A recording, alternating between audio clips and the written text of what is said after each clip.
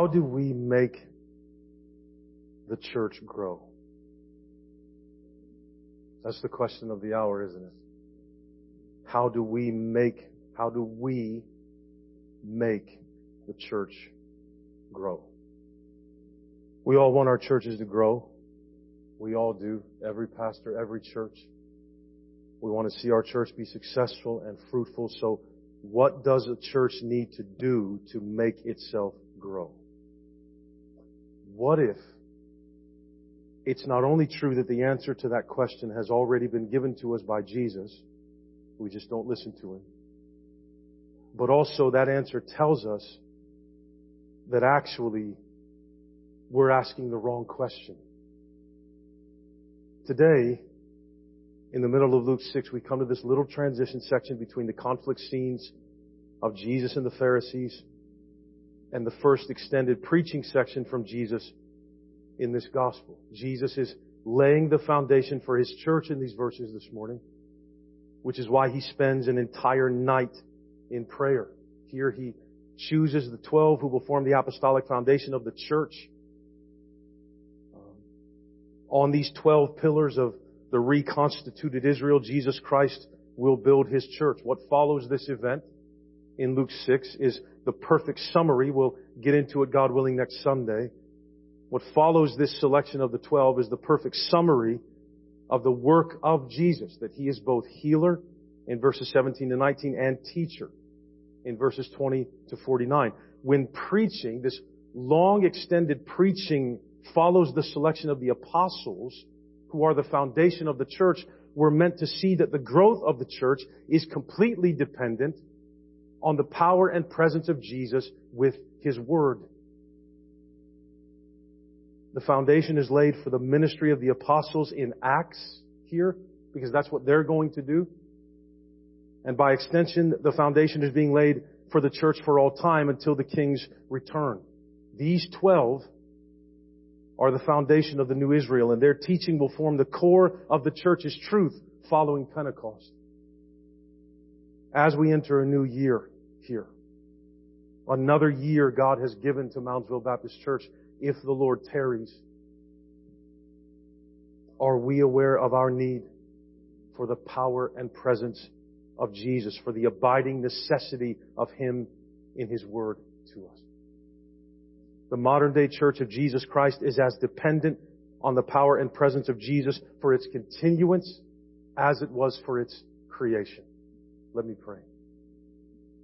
Father, thank You for this word to us. God, thank You for being the Lord of the church, the great shepherd of the sheep. Lord, teach us what it means to abide in You, Lord. Teach us from Your word what it means to grow as a church. May this text and Your word through me this morning serve that end and Your purpose and not my own. And Lord, please help us all to listen, oh God. Open our ears. Some of us don't want to listen, Father, for different reasons. Not so much necessarily that we don't want to hear Your word, but that life is too busy and too hard, and so sometimes we can't hear. And so, Father, would You free us this morning to hear Your word from this text?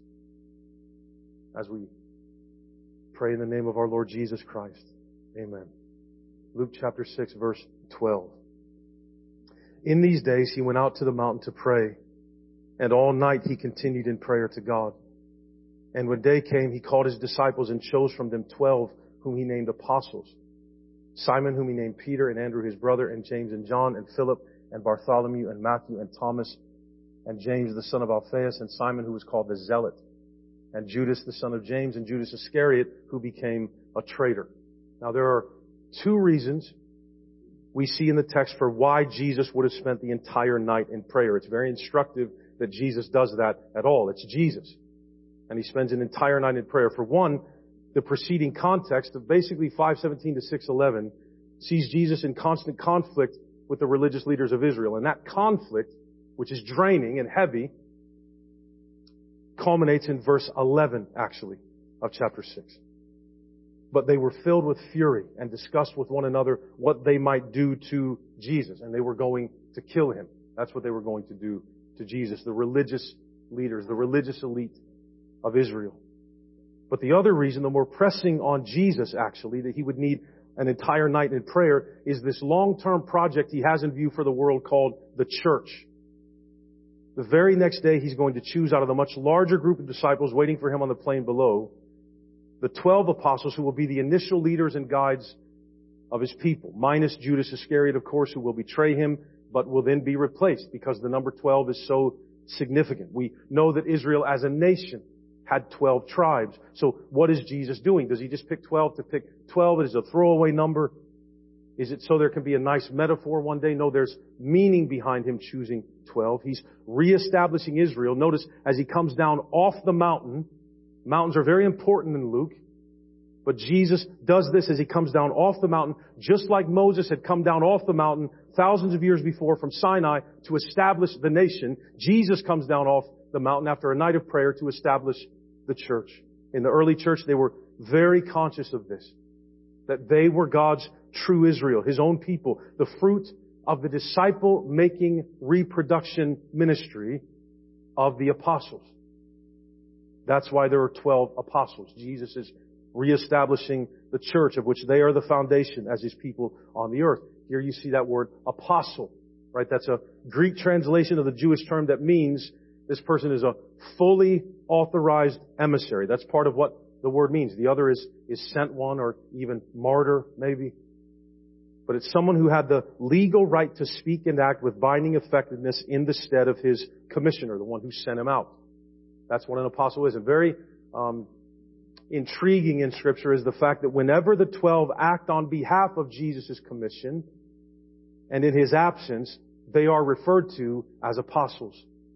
You don't see that so much in the Gospels. In the epistles, it becomes, Acts and the epistles, it becomes very clear. But why these 12? Right? We know the objective qualifications to be an apostle from Acts 1, verses 21 and 22. You must have been present with Jesus from the beginning of His ministry, and you must have been an eyewitness to His resurrection. So by the way, that would disqualify anyone that calls themselves an apostle today, right? As far as the office is concerned. Nobody can be one of the apostles anymore. But again, why these 12? Of course, these 12, clearly they meet these objective qualifications, but presumably, so would anyone else in this group. So why? Beloved, really, we don't know why these were the 12. Isn't that interesting? We just know that after Jesus prayed, He picked these to be the 12. Their number included fishermen, a tax collector, a zealot. A zealot, by the way, it's not just talking about he was like a zealous person. This is the label of those who belong to a national extremist movement in Israel that wanted to put an end, understandably so, to Roman rule in the land. They were underground. They used methods that could be called terrorism, but again, that's very fluid given what was happening with Rome. These are the ones Jesus designated as the most qualified to be the foundation of the church. They were common Galilean men, with the possible exception of Judas, who that name Iscariot might mean he was from a more southern region of Judah, south of Galilee, called Kirioth. But in their lists, Matthew and Mark, by the way, they use the name Thaddeus. When you see there's differences, they use the name Thaddeus for the other Judas that's listed here. You can imagine maybe later on that the son of James, who was Judas, probably didn't want to be called Judas anymore after the betrayal. But Levi is also called Matthew. Bartholomew is also called Nathaniel. Many Jews at this time had two names that they went by depending on what circles they were in. We don't know that there's any real theological reason for the order of the names, per se, other than the fact that in every list, in all the Gospels, Peter is always listed first. He was chosen first. He was the first among equals, among the disciples. And then Judas Iscariot, the betrayer. Luke's the only one that names him in the list a traitor, right? Taking our eyes to the cross that Jesus is headed towards. Judas Iscariot is always last on the lists of the disciples. They're also listed in three groups of four. Simon, Peter, his brother Andrew, then James and John, the sons of Zebedee. That's the first tier. James, the son of Alphaeus. Simon, the one called the Zealot. Philip, Bartholomew, Matthew, and Thomas. That's the next four, the second tier. And then James, the son of Alphaeus, Simon, the one called the Zealot, Judas, the son of James, and Judas Iscariot make up the final group. Again, what that can do is give us a paradigm for plural eldership in the church. where the preaching pastor is recognized as the first among equals, but that's because he's set out by preaching the word. He's not above the other 12, or the others, however many there are. All those named here will abandon Jesus, all of them, in his greatest hour of need. But then all except Judas Iscariot, of course, will be restored. The apostles themselves will then, each one of these men will suffer rejection, suffer persecution, as they represent him who was betrayed. And then, as I mentioned earlier, the text goes right from Jesus' selection of the 12 to the longest sermon we've gotten so far in Luke from Jesus. The foundation of the church, that it's these men, is stated as such in Ephesians 2:20, in Revelation 21, I believe. The foundation of the church is laid here. How do we, in the 21st century church, make this church grow? Is that what Jesus said we needed to do? Make the church grow. And let's be clear. What we mean by that is numerically. How do we make the church get bigger? How do we get more people in here? That's normally what we mean when we say we want to make the church or see the church grow. I asked the question at the beginning. What if it's not only true that the answer to that question has already been given to us by Jesus, but that answer tells us that actually we're asking the wrong question? How do we make the church grow? Okay, Tony, then what is the right question? Yesterday, I had a sermon all written. Yesterday, my wife, I was thinking about, I was already bothered by it. I was like, I don't think I'm getting at what is being said here. And it's always very interesting to me in the way things line up. If the Sunday night text is going to be an echo of the Sunday morning text, I always think that's significant just in my own head, maybe. Yesterday, my wife showed me a very interesting Facebook post from this past week, where it was like a public group. Someone had asked what a good church was to attend in this area. They were looking for one. I can't remember if it said they had just moved here or not, but I know that the person was looking for a church. I remember this, or looked at this post. The comments are very interesting. For the most part, just going off of what I saw in the post, right? People from all kinds of different churches were saying, basically, come to our church because we have a good children's program. We have a good youth program. We have really good music. Come to our church, right? Et cetera, et cetera. Come to our church because we do the best stuff. We have the best products, if you will. Which is not a very nice way to say it, but I'm trying to make a point, right? We have the best stuff. Come here. Now, I don't know if that's what they meant, right? I don't know if that's how they meant it. I can only go off of what they actually said, right?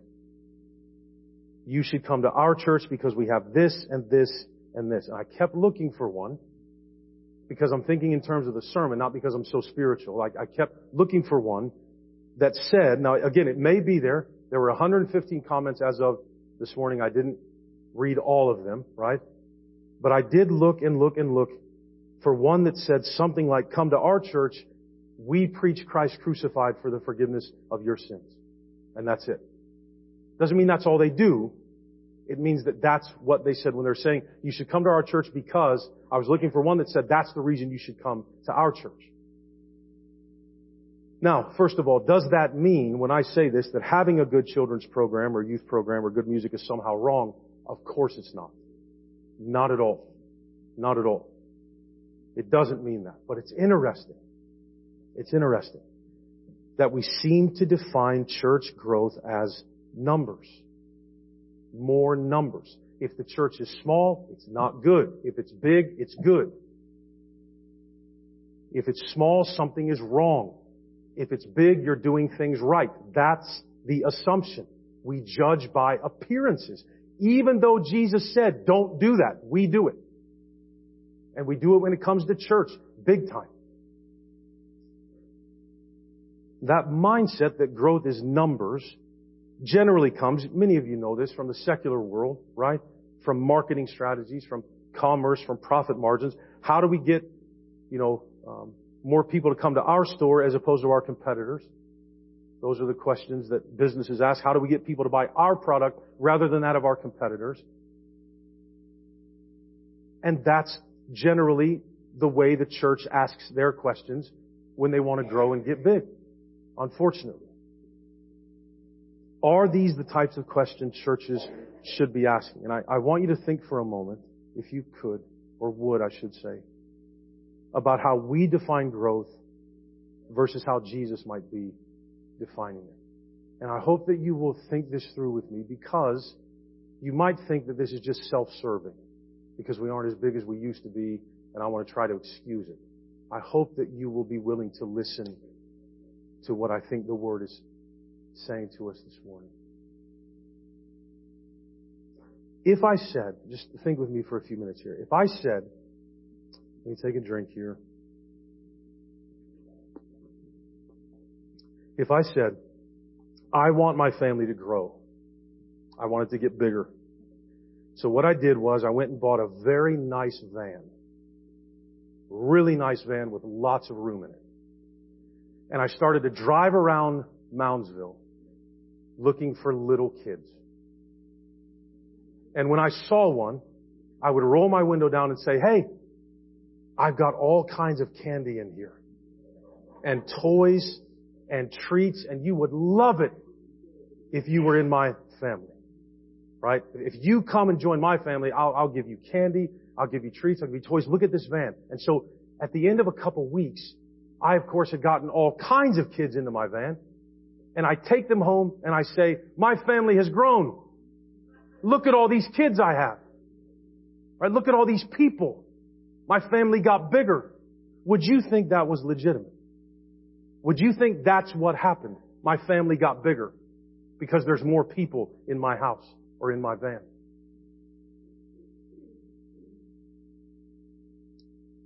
Beloved, Jesus told us that numerical growth of the church was 100% in the hands of the Lord of the church, not the church. This is crystal clear in Scripture. Matthew 16:18. Jesus says to Peter, that first disciple, he's not talking about him as a man necessarily, but as the truth that Peter confessed. Jesus says, on this rock I will build my church, and the gates of hell will not prevail against it. 1 Corinthians 3:7. Jesus says, through the Holy Spirit in Paul, to a church that wants to be something in its community.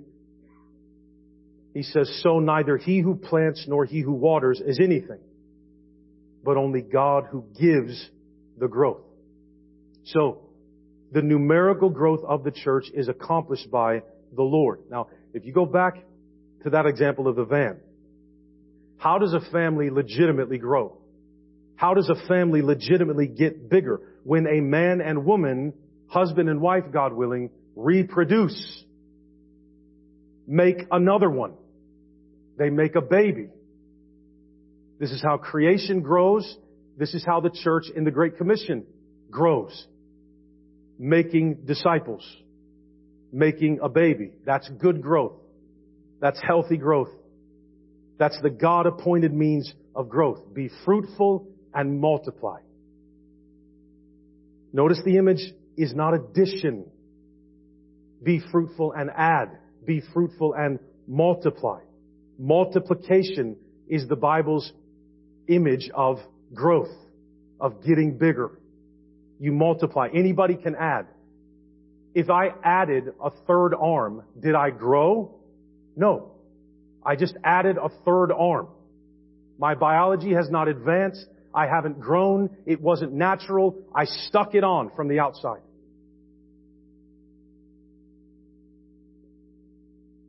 Jesus gives the Great Commission to His church in Matthew 28:20. How is Jesus saying the church will grow? How does Jesus say the church will grow and spread? Make disciples. Make disciples. It doesn't even say add converts. It's not the Bible's imagery for that. Make disciples. Make more followers of Jesus. You are followers of Jesus.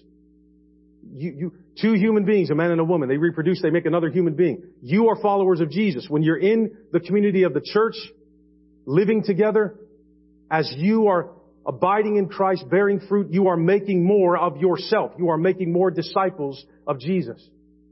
That's God's means of growth. It takes longer. waiting 9 months for a kid is a lot harder to do than drive around and throw kids in your van. But that's good growth. It's healthy growth.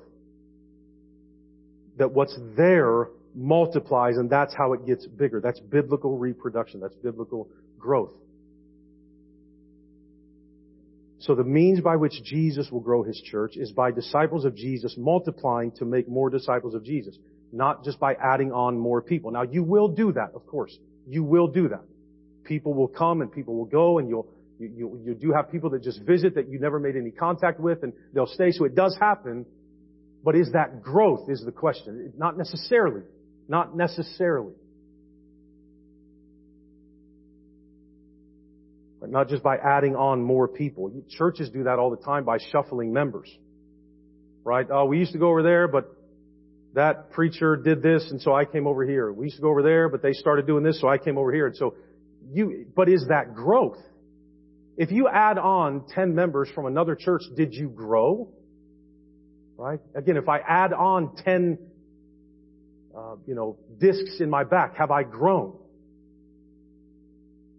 So if the goal is just to add on more people, then when we talk about church growth, as we do, right, all of us do, so does the pastor, how do we make the church grow? If the goal is to add on more people, then church growth is about what you and I can do to make that happen. That's why we ask the question the way we do. How do we make the church grow?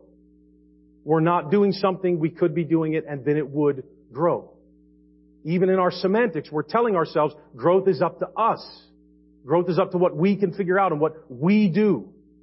And so what does the church need? It needs more you and it needs more me. If you want to grow, you're going to have to compete in the marketplace of churches in your area. If that's how you're thinking of growth, you're going to have to attract people to you with a promise of a different product or service or good than that church has, or this church has, or whatever it is. And if by doing that we get bigger, then we sit back and say, see, we did it. We made the church grow. It's not about not wanting to see more people in your church. Of course we want that. I've preached to rooms of 3 people. By that I mean my wife, one of my kids, and my mother-in-law. And preaching to a church like this is a lot more fun than that. Okay, so there is that. I totally, of course, and look, we want more people. That means more people hearing the gospel. That means more people loving and serving one another. I hope I'm not ruining that idea. Of course we want more people. The question is, how do we do that? God's way, not our way. Because you know how it works. You can open the nicest, best tasting new restaurant in town. You will have business until there's a cheaper, better one on the other side of town. Or maybe right beside you. So it's not about not wanting to see more people in your church. Of course we want that. I want that more than you can imagine for all kinds of reasons. Some good, some not, some selfish. The issue is whether or not that is what Scripture is calling us to do. Is that how Jesus defines and describes the growth of the church? And I wonder if in our question we have it backwards or misplaced. If we're talking past Jesus maybe because our terms don't mean what His mean. Listen, if you would, to this text from the one who built the church. Listen to this text in Ephesians 4. And I'm going to start at verse 11. Just listen to the words the Holy Spirit inspired here. And He gave, that's Jesus, the apostles, the prophets, the evangelists, the shepherds and teachers, to equip the saints for the work of ministry, for building up the body of Christ, until we all attain to the unity of the faith and of the knowledge of the Son of God, to mature manhood, to the measure of the stature of the fullness of Christ, so that we may no longer be children, tossed to and fro by the waves and carried about by every wind of doctrine, by human cunning, by craftiness and deceitful schemes. Rather, speaking the truth in love, we are to grow up in every way into Him who is the head, into Christ, from whom the whole body, joined and held together by every joint with which it is equipped, when each part is working properly, makes the body grow so that it builds itself up in love. When each part is working properly, the body will make itself grow in love.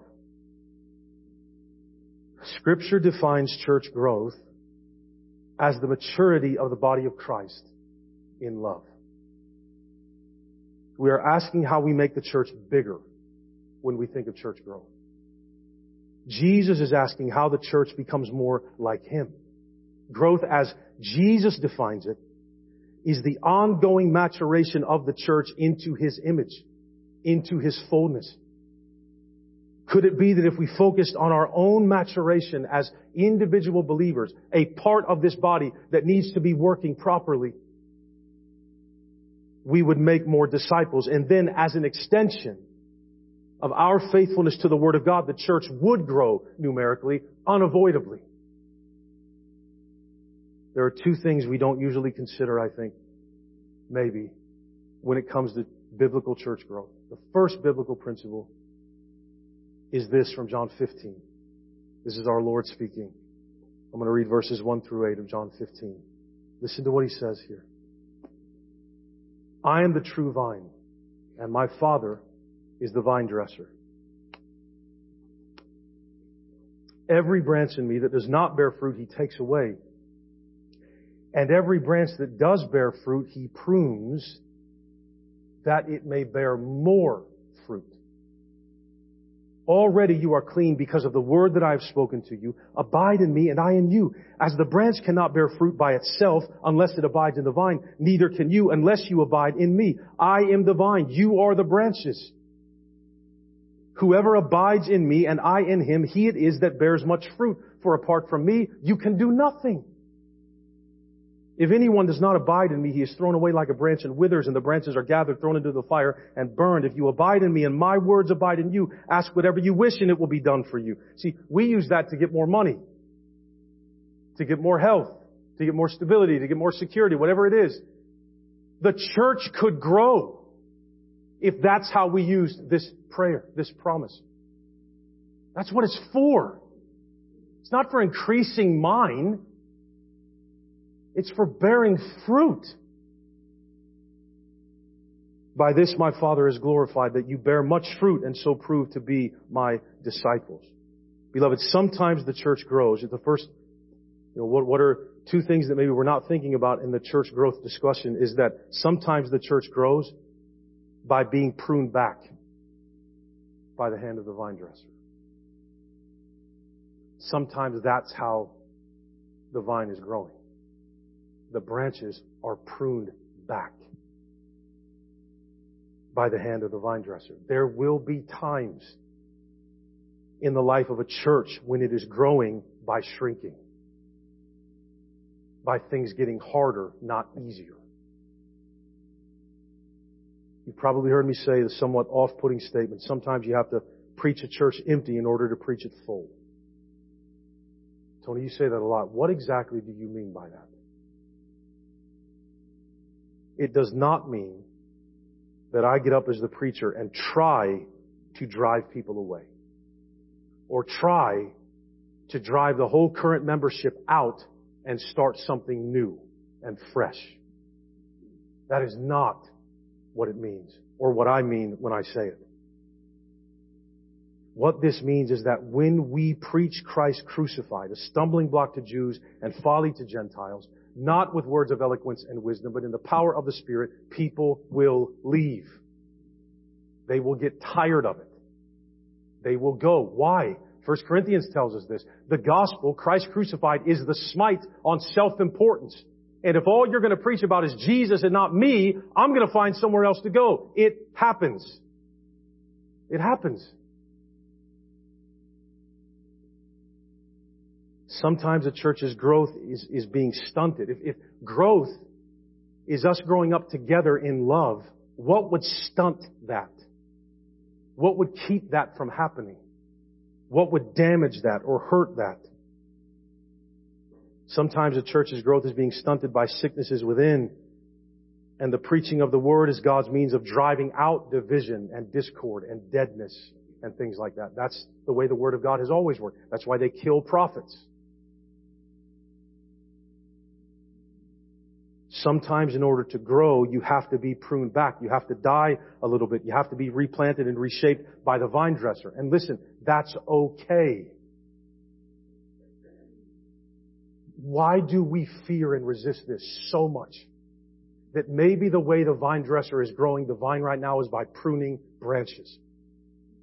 Why do we resist that so much? We don't even take this into account.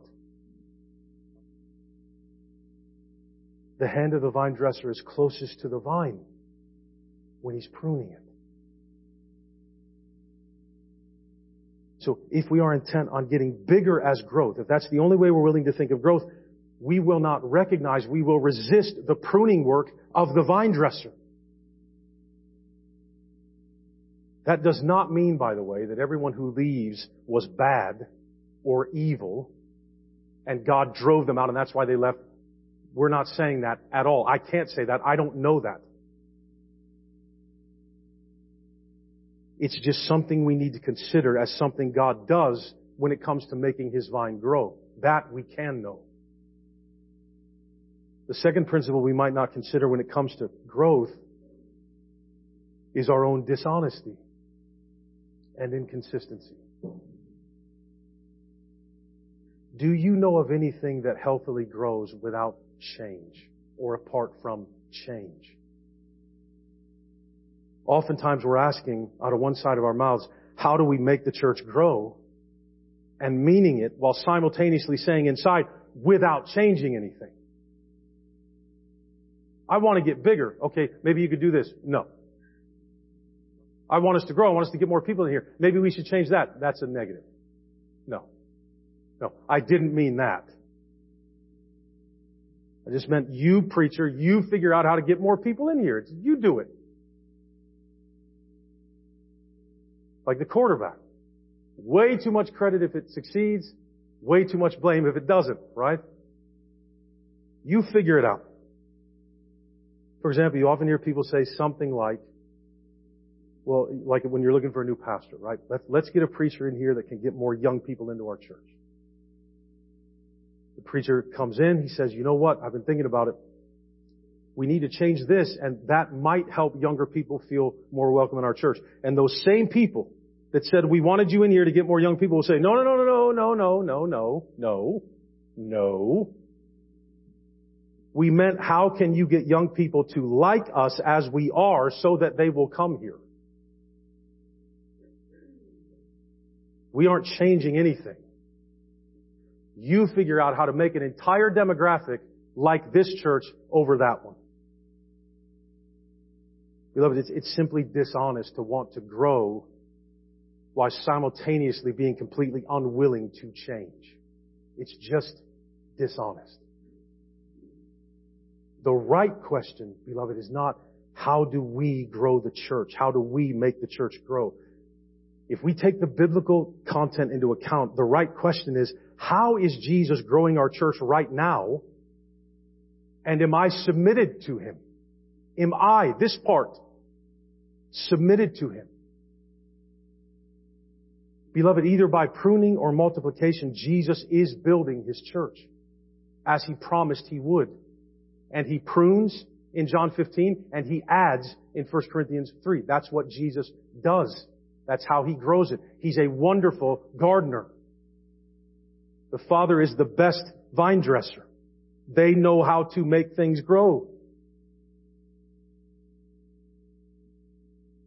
Do we want our church to grow? Then we must be completely dependent on the power and presence of Jesus through His Word to us. He spent the whole night in prayer. The next day the church is born. Then He gave them His Word. Then He showed them His power. That's the way. That's the way. It's always been the way. We need Jesus here. We need His intercession for us. We need His Word. We need His power. We're not a store. We're not a local business. We're a church. We don't grow like that. And we certainly can't sustain growth in a market of ever-improving programs and techniques. But Jesus didn't build His church to grow like that, so we never need to be worried about how we compete in the marketplace. That's not how Jesus built His church to grow. He built His church as a movement of people making disciples. That's slower growth. It's not as flashy. It takes work in the mud with people whose burdens are difficult to carry, and so are ours, and that's the way it is. That's the way the church grows. And listen, that little thing, the gates of hell can't prevail against that little thing.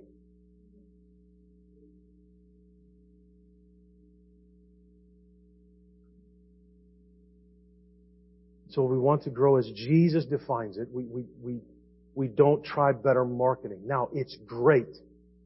It's wonderful to have good children's and youth ministries and good music. And this year I want to figure out how to reach this demographic we're missing from when they graduate high school to when they become, full-blown adults. Like we're looking over them. We have nothing for them. We're not taking care of them. We're not discipling them. They're gone, right? They're not the only demographic in our church in need, but I'd like to figure it out. How do we make disciples there?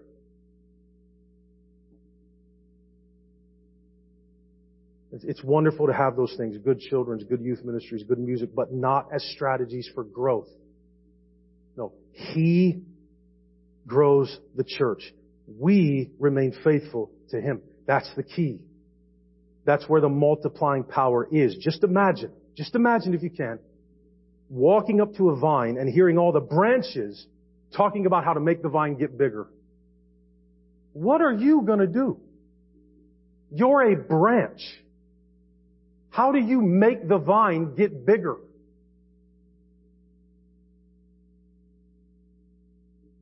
That's crazy talk.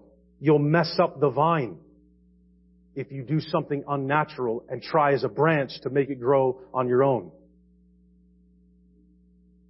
Why? Because the growth of a vine is in hands outside of itself.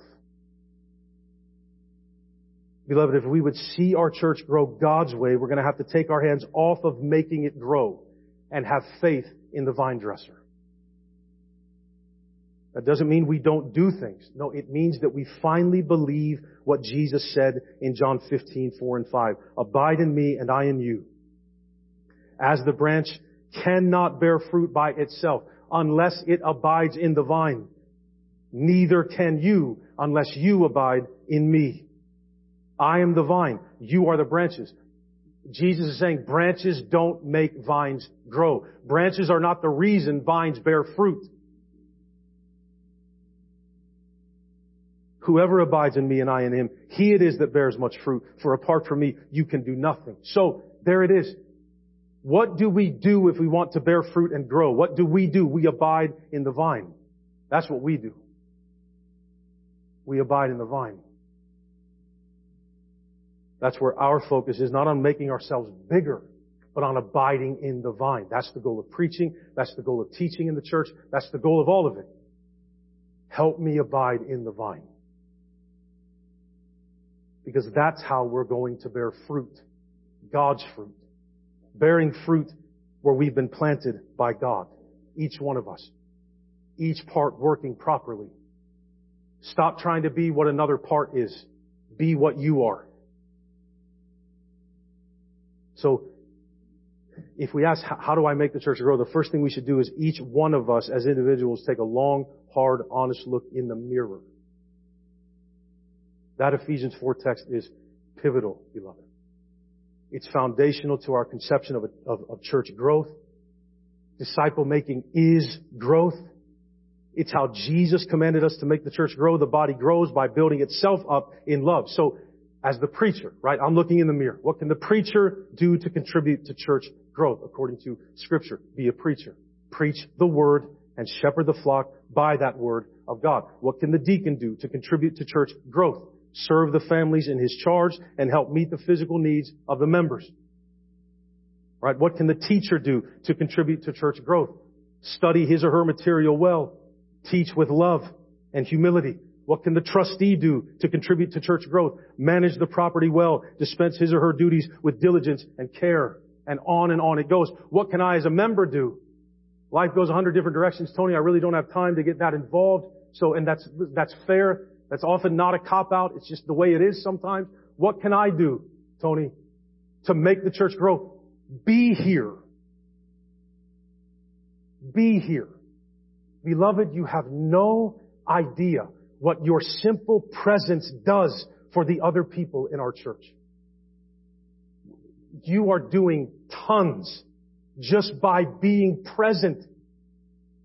Do you realize if you only attend Sunday mornings, you attend our church 33% of the time of your year? Be here. I never talk about church attendance, man. Don't get mad at me now. Or I never talk about it. Just your presence. I need this word too. I need to be with you too. I need you praying for me. I need you helping me. Have like the prayer request, just our prayer ministry would grow if we were present, if we had more than just one opportunity to talk to each other for 7 days. Just be here. That's part of how your part as a member works properly and helps the body grow.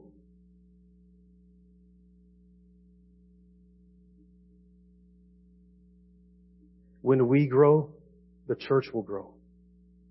That's what will happen. When we grow, the church will grow. It will. That's God's way. That's not a matter of techniques and programs. It's required of stewards that they be found faithful, not successful. And who gets to define successful anyway? The modern day Church of Jesus Christ is as dependent on the power and presence of Jesus for its continuance as it was for its creation. We need the power and presence of Jesus. We need it. We are called to be faithful and trust the process. And yes, that will leave us feeling a little bit disoriented and frustrated and anxious. Yes. But maybe it's better for us to be where we're prone to be more dependent on Jesus and less dependent and sure of ourselves.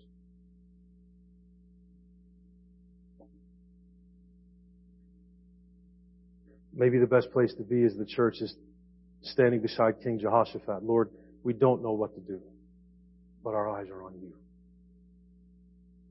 This is not a call to inaction. It's a plea to you to fix your eyes on Christ as our church enters 2024. Your eyes on Christ.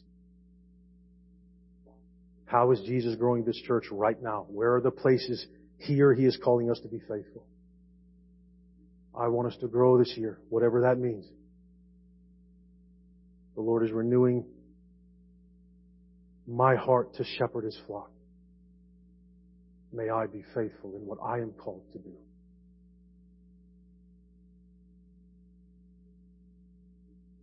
Let us help each other abide in the vine, and we will grow. We will bear fruit. Let us all look together to Christ. He's promised not to leave us or forsake us. He's promised to multiply us by making disciples through His Word. That's what He does. You and I abide. And we bear much fruit.